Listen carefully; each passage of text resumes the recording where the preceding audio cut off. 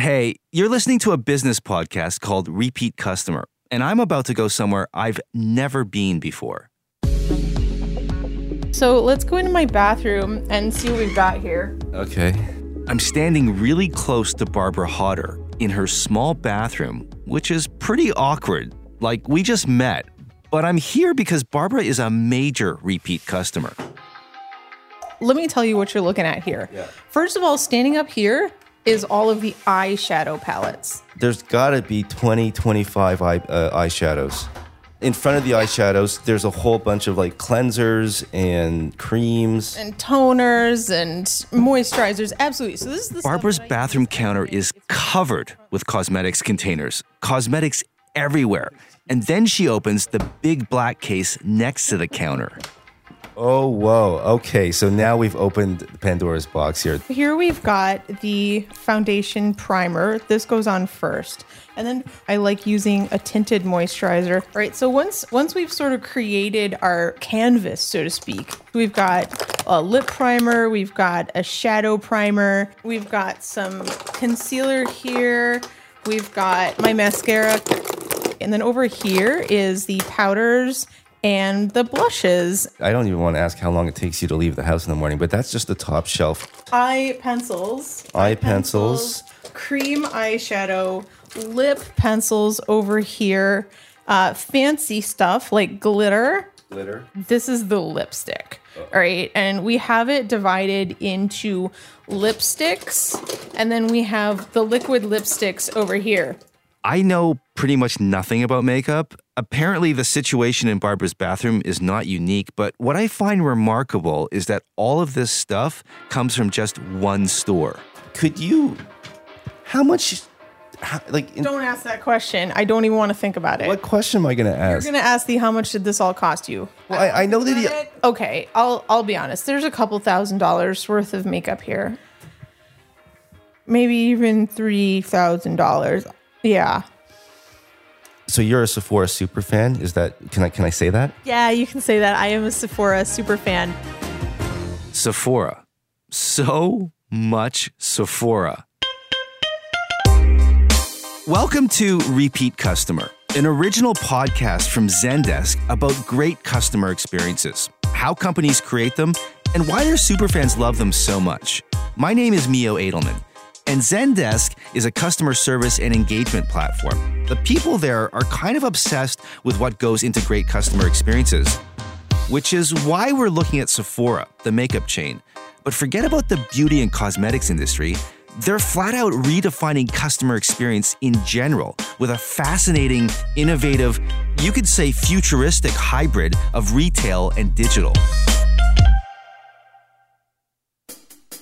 Okay, from what I can tell, Sephora is like Disney World for people, mostly women, some men, really into cosmetics, like really into cosmetics. But here's the weird thing, to me at least. Sephora primarily sells other brands, stuff you can also get pretty much anywhere. So why buy it from Sephora? Well, because what's happening at their stores, online, and in-app these days is a total game changer. And we're going to get into all of that. But before we do, I want to tell you about the first time Sephora changed the way people bought beauty products. They've actually changed the game a few times. And since I don't know much about makeup, skincare, whatever, I found someone who does to help me. Hi, my name is Lauren Hubbard. I'm a freelance beauty journalist, and I write with many sites, including Fashionista and Harper'sBazaar.com. I'm from Texas, and makeup's a big deal down south. We tend to wear more of it than maybe some other sections of the country. Lauren remembers what it was like buying makeup before she ever walked into a Sephora.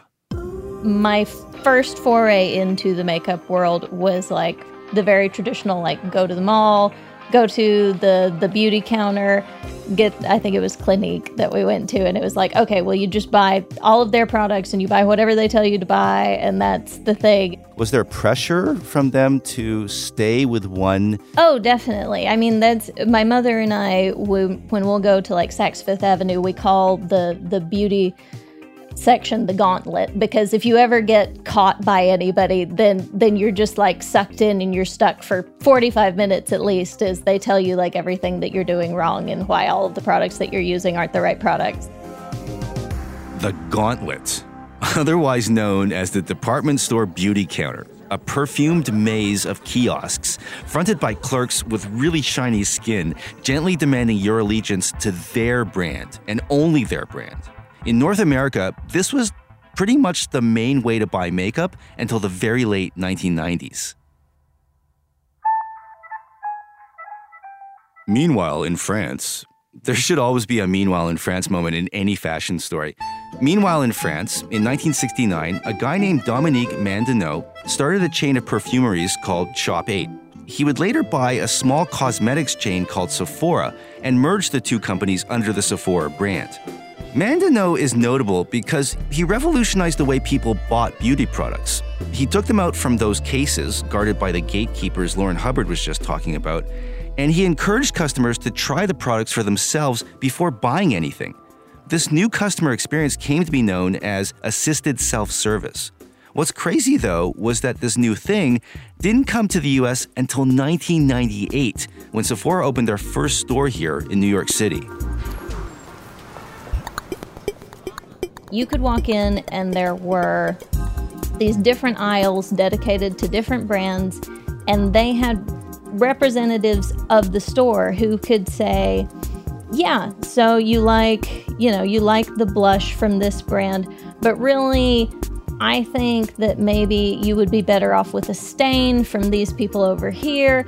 And it was a model that really encouraged not just consumers to be able to go in and mix and match their experience and to play with it, because they had all of these testers out and everything was kind of, for lack of a better term, open source. But it also you had salespeople who weren't beholden to any particular brand.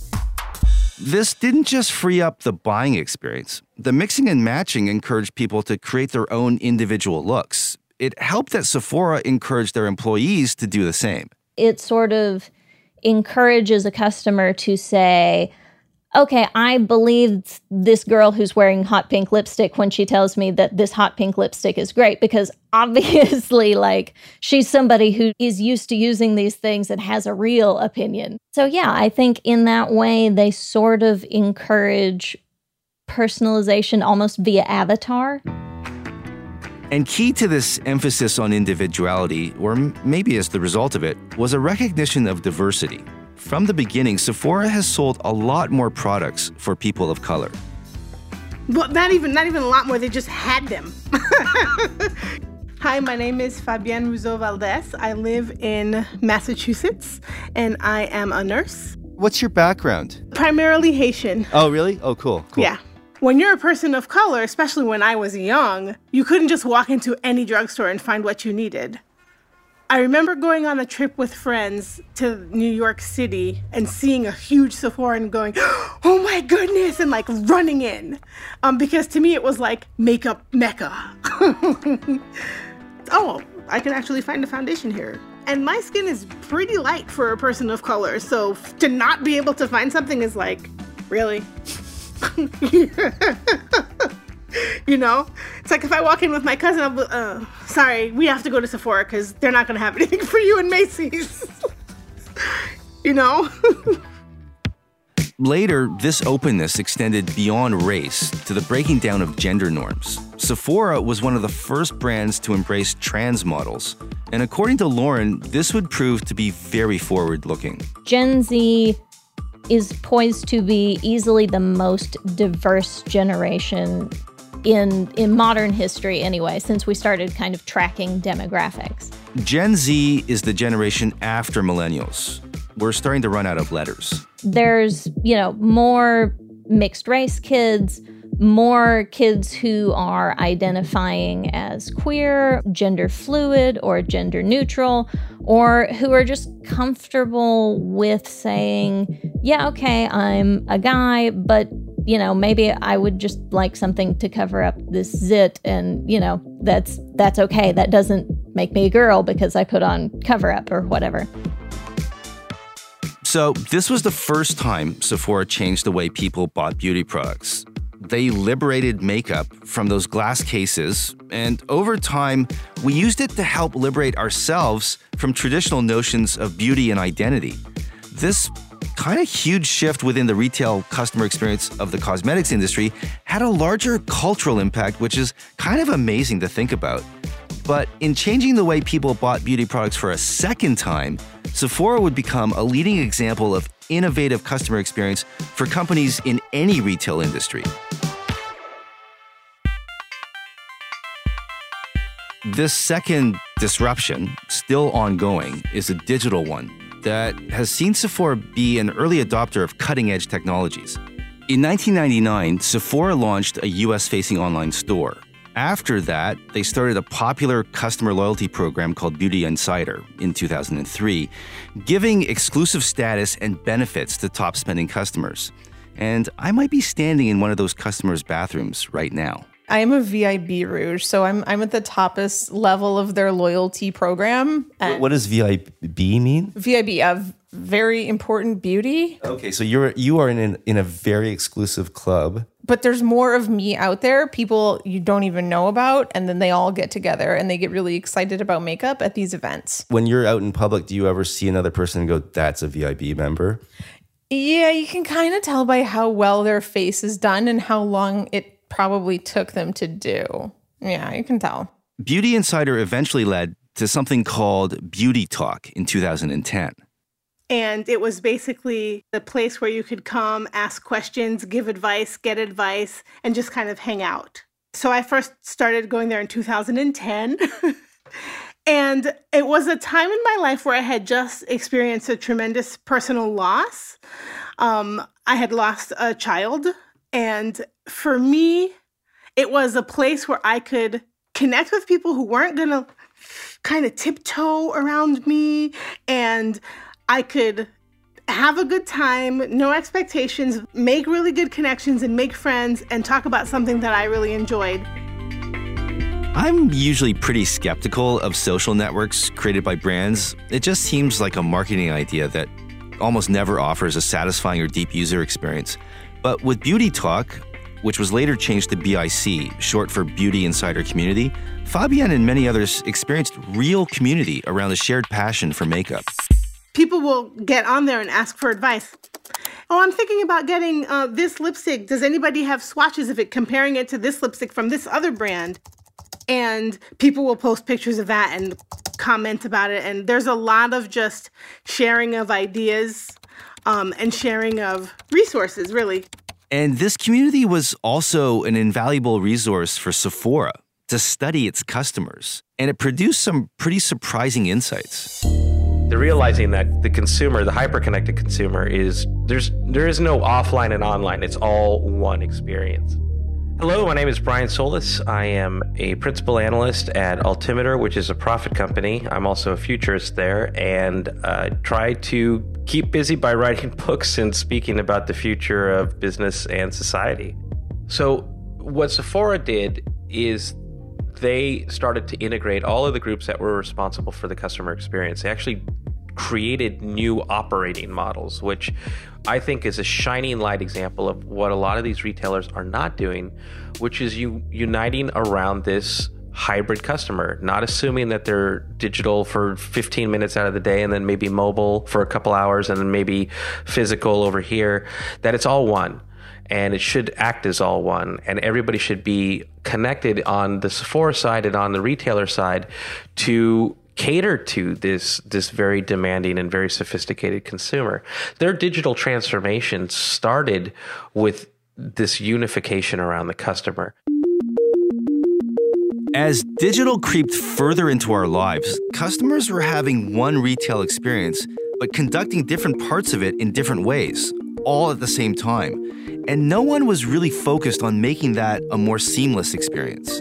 A lot of times I'll do my research for what I want to look at in person online. I'll peruse the website, and then I'll add it to my, what they have called a loves list, where you can add the things that you're interested in. And then when I go to the store, I'll be like, oh, I'll go into the app and say, where is this available within 50 miles of my location? And that way I'll choose which one to go to.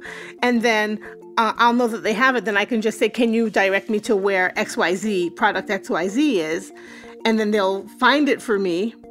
So I use it to kind of pre-plan. So Fabienne's online research might happen on Sephora's website or YouTube tutorials from Sephora-sponsored influencers, that sort of thing. Now, with most products these days, one might just finish the transaction online right there. But in this case, retail remains a vital part of the customer experience because makeup is so personal. There's certain things you need to touch and feel before buying.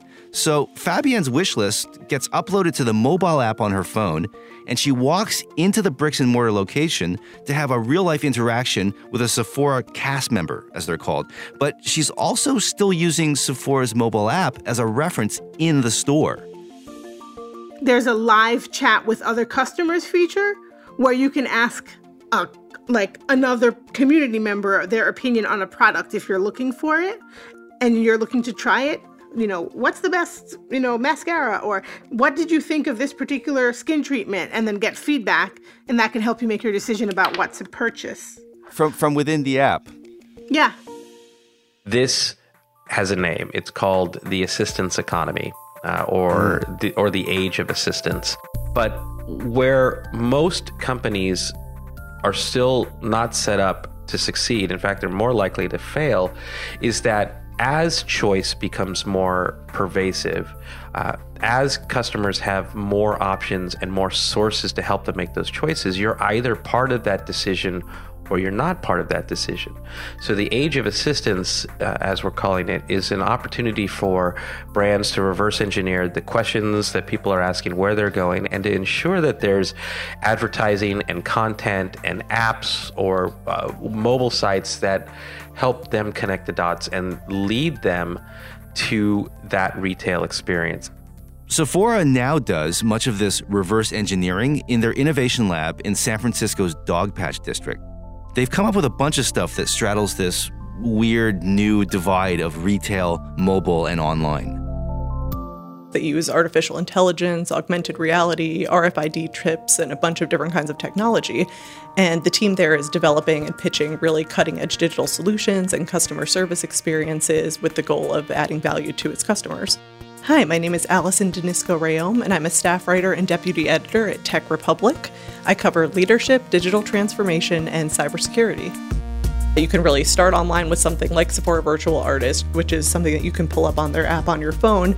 It, can map your face digitally, and you can try on makeup virtually, which it also helps narrow down, what colors look best on you, what products you're looking for. Every single color of a virtual product matches the product in real life. And so now on the Virtual Artist, you can match with more than 20,000 products sold at Sephora. So it's really a wide range. But they also have some specific things in the store that you wouldn't be able to find online.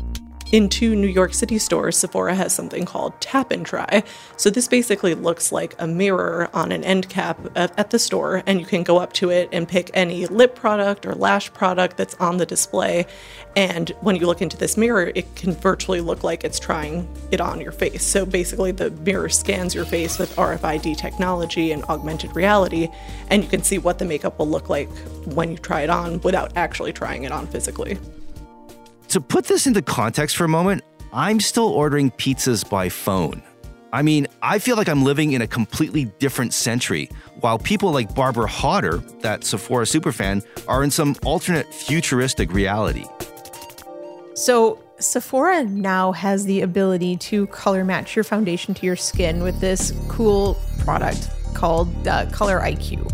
And it's essentially a scanner for your skin. So they scan your skin tone, and then this computer program will suggest the different foundation products and brands that match your skin tone perfectly, because there's so many colors out there. There's so many different shades of skin. You want to be able to have the right product. But in the thousands of colors, how do you find that right match? And you did it? I've done it. It's wonderful. It worked. Like it taught you something about your face or about your color that you might not have known before? Yeah, it told me exactly what I need to be buying to save time. There's also a moisture meter that tells you how oily or dry your skin is, so you can choose the best kind of moisturizer. And some stores have Fragrance IQ. It lets you test a bunch of scents using a dry air delivery system so you can avoid a perfume-induced headache. And if you go to a store with beacons, you can get kind of a notification on your app. So if I'm shopping for lipsticks, say, I can use Virtual Artist to decide a few shades that I like that look good on me. I put them in my cart. I walk into a store with the beacon, and if I have it enabled on the app, it'll tell me, oh, 2 of these 3 shades are in the store right now. You can go try them on in person. Or you have this coupon right now that you can use if you want to come in and shop. This is all totally mind-boggling. It's like a sci-fi makeover station on Mars, but we're talking about cosmetics. This mashup of technology and makeup is so jarring to me. Makeup seems like such an analog thing. Powders, paints. How is a beauty company the one innovating retail instruments well ahead of other seemingly more tech-savvy industries? Female mobile shoppers represent the majority of research and often decision makers. And when you look at, especially in the beauty industry, when you look at how those behaviors play out, you can see exactly what you would need to do. Sephora's customer experience is well ahead of the game, and rightly so, because the thing about customer experience that they get that most miss is that they're looking at the customer's experience as a possessive experience, meaning that it's yours, it's mine, and they're designing it as if it was ours. They're very data driven, they're very technology driven. So I don't know that they would tell you anything other that they just care about her. And when I say her, that's what they refer to when they're talking about their customer, is her. They're hyper-focused on her. And so when they're in that innovation lab, are they role-playing? Like, do they walk through it to have her experience and then come up with the digital assistants that you're talking about? Yes, but they also have her go through the experience as well. And there's many hers. It's like a storyboard, if you will, for, say, a Disney or Pixar movie. You're not writing the stories until after you've created the characters and the depth of the characters and an understanding of them and making sure that they're believable, and there's something that you could attach your own emotions to them. So that's a process that when you go through the customer journey, when you're looking at the different faces and behaviors of a digital customer, or let's just say the hybrid customer, you're categorizing them into these different character sets to go through the experience so that it's playing out in a way that's natural to them, right? And this is key. Wow. So they actually have they bring segments of the population in and watch how they interact in the retail space. Oh yeah, and there's good old-fashioned interviews too. They still do things the way you should, which is get input from people. But also a lot of the startups that they work with are their target demographics and psychographics. So this is they get the best of both worlds. I mean, they live in an area where innovation is what we have for breakfast. Sephora's American head office and innovation lab are in San Francisco, next to Silicon Valley, which is the center of the world's startup universe. And not only is Sephora employing similar tech strategies as really big startups, those startups want to play in Sephora's sandbox. These companies are founded by people who want to solve problems that they have, and so they innovate to create solutions for their unique problems. Sephora can plug in these startups into their ecosystem to explore how Sephora can partner with these types of companies to cater to needs that they might not have seen in the customer journey, because these trends are starting to take off in new directions. They have access to Instagram, right? Everybody's in everybody's backyards, but because they have an innovation center, that also invites startups from all over the world to want to be part of this ecosystem, because they want to test and learn their technologies in a retail environment or in a digital environment or in a mobile environment. So again, in radically altering the beauty and cosmetics customer experience, Sephora is having a larger impact, collaborating with and influencing other industries. If you want to be like Sephora, it has to start with a genuine desire to care and a genuine just ambition to change how things are done today. And that's why this is not easily replicable. You have to care about how someone's different than what you know, challenge your own conventions and beliefs, have a team that supports that experimentation, and treat innovation like an investment, not a cost center, and tie real ROI to those experiments. And I think what you'll see is that you're on the right path to becoming a Sephora or a Starbucks or Domino's, because they all took the same steps. I guess the lesson for me in all of this is never judge a person or even a company by just their makeup, because there's probably a lot more going on underneath the surface that I'm not seeing. Mio bambino caro.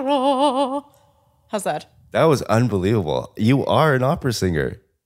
Barbara Hodder is a trained opera singer. She's also a reservist in the Navy. She's studying for her MBA, and she's a Sephora superfan who has more makeup than I've ever seen before in my life. So you live in this condo with your husband, and all I see in this bathroom, on the counters, underneath the sink, in the cupboards, are beauty products. Where's his stuff? His stuff is right over here. So look here's his toothpaste and his deodorant. His toothpaste and his deodorant? His razor. Hidden behind all of your stuff. And his Listerine. His stuff is here. Does he ever accidentally mess up your makeup organization? No, he knows not to touch it. Absolutely, he does not even go over here. This is a no-go zone.